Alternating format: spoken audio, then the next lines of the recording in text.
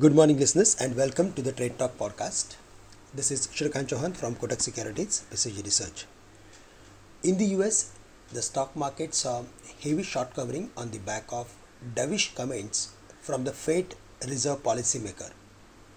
Following that, Asian markets are trading in positive territory and Singapore Nifty is up 100 points.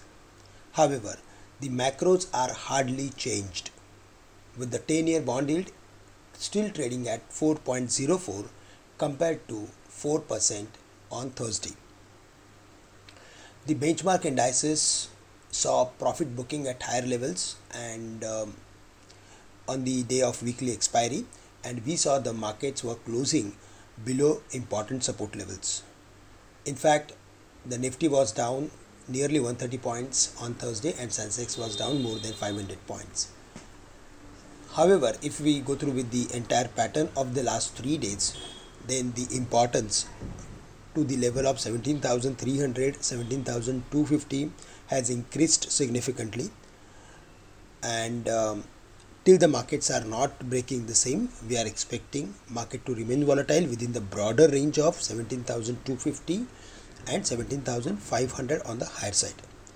On the dismissal of 17,500, we can expect market to move towards 17,700 as the markets will enter into a technical breakout.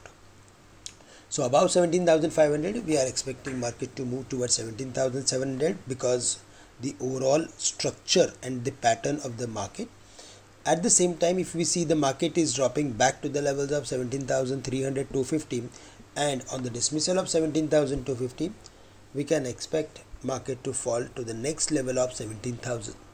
So these are the crucial levels on which we have to focus carefully. Bank Nifty was in between, it was around 40,500 levels, but today we are expecting upward activity in bank stocks. We are expecting Bank Nifty to touch the levels of 40,900 or 41,000 based on its short-term formation, and also PSU banks did well when the market was down. So broadly, we are expecting PSU banks should do well. Along with that, we are expecting some activity in capital goods and infra companies. While looking at the FIS bank, which is clearly specific to the one group, but if we go through with the entire news flow, we are of the view that this particular levels for the markets are going to be a trend decider level for next couple of weeks.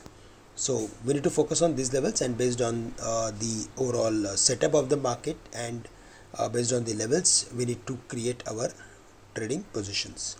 That's all from my side. With this, we are ending today's call. Thank you and have a great day. Nice weekend to all of you.